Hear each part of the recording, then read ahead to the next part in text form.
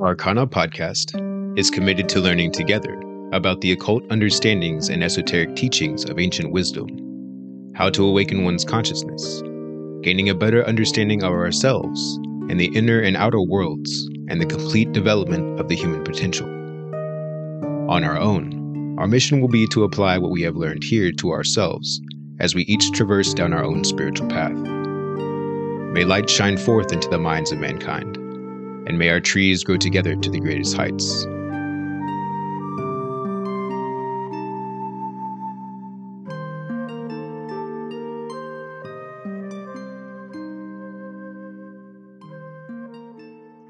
Hello, and welcome to Arcana. My name is Lou, and I'm here with you, so thank you for joining me. This episode is more of an intro rather than a full-length episode, so it's going to be very, very brief. I just really wanted to get it published and out there before I hit the road for the holidays, and then we'll return full force after the new year. I'm very excited to finally get this podcast up and running. It's actually been quite the venture, just bringing it into fruition. This is the second iteration of this podcast project, which originally I had named The Word, but I came to discover that several other podcasts had the same name, which I realized that short of providing a link for someone to click on, finding the correct The Word would have been difficult.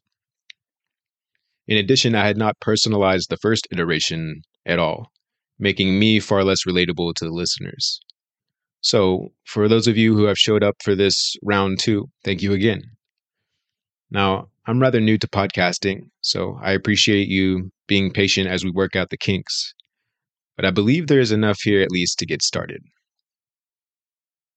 And before we dive in, I want to thank you, the listeners. This podcast, quite literally, is all about you. I would not be spending my time doing this project if it weren't for you. So thank you for making this a possibility. I also want to give a special shout out to the hosts over at Know Thyself podcast of the Know Thyself Network, Daniel and Eduardo. It was about 11 months ago now, almost a year, that Daniel and I were having a conversation in which he suggested I start up a podcast of my own. After he planted that seed, and then after watering it myself for the following year, that germ has finally sprouted, and, well, here we are. Lastly, and most importantly, I want to thank all members of the Great White Lodge. Your teachings and patience with this humanity has been nothing short of paramount, and we thank you for your guidance. So that was the intro, and just a tiny bit of information about me. But this podcast is not about me, it's about we, and the hidden occulted world that surrounds us, getting to know a deeper understanding of ourselves and growing our souls through the studies of white magic for the evolution of our individual selves, and ultimately for the betterment of this collective humanity. So we'll be looking at origin stories of things, religions, myths, mysticism, legends and their meanings, pantheons, practical applications of spirituality and magic, ancient civilizations, alchemy, tantra, and sometimes just looking into topics that are straight up weird, fascinating, and curious, be it spirits, elementals, dragons, angels, demons, the whole gamut of the hidden world. All right, let's dive in. We're going to go over a few words to start. The importance of words and their etymology is often overlooked. They carry certain resonance and vibration. They carry sound energy. And when spoken with their original intended pronunciation, that sound energy is amplified. So we want to do our best to speak them using their original phonetics. In addition, we don't want to add to their degeneration through misunderstanding and mispronunciation, because then we go to say the word to a friend who maybe has never heard that word before, and then they begin to pronounce it incorrectly as we did, which only encourages the decadence of that word. This is how words degenerate and eventually lose their magic and meaning, both of which constitute their vibration. So we want to keep that phonetic integrity. Now, we'll begin with Arcana. Arcana is the plural of Arcanum, which essentially means hidden teachings. If we take a look at a dictionary, which this may be the first and last time we do that here on Arcana Podcast, as oftentimes the definitions within dictionaries have already been obfuscated and degenerated. But Specifically with this word, it has retained its truth for the most part.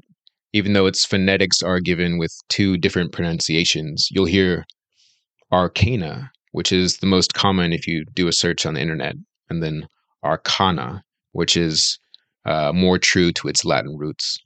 So, anyway, we find that Merriam-Webster defines arcanum as a mysterious or specialized knowledge, language, or information accessible or possessed only by the initiate. And then you can kind of scroll down on the Merriam-Webster website, and we find the word arcanum, pluralized as arcana, came from the Latin arcanus, meaning secret, and entered English as the Dark Ages gave way to the Renaissance. It was often used in reference to the mysteries of the physical and spiritual worlds, subjects of heavy scrutiny and rethinking at the time. End quote. So, being plural, arcana are the secret hidden teachings of ancient wisdom. If you've dabbled with tarot, you likely have already heard this word, as in the minor and major arcana. But tarot is a whole thing in and of itself that we'll have more episodes on further down the line. Now that we're more familiar with arcana, let's go over some other words you will most certainly hear on this podcast so we can all have the same baseline understanding of these words and then build upon that foundation as we progress. For example, the words occult and esoteric. The word occult kind of has a bad reputation these days. Many people correlate it with dark magic, Satanism, or something evil, but occult simply means hidden. In a way, it holds hands with the word esoteric. Esoteric truths would be the deepest understandings of a thing. You can think of it as the inner layer of knowledge, right? So this would be different from exoteric, which would be the surface level of understanding, the outer layer of knowledge, kind of how the general population or your layperson may view something. The prefix exo just means outer, and eso means inner.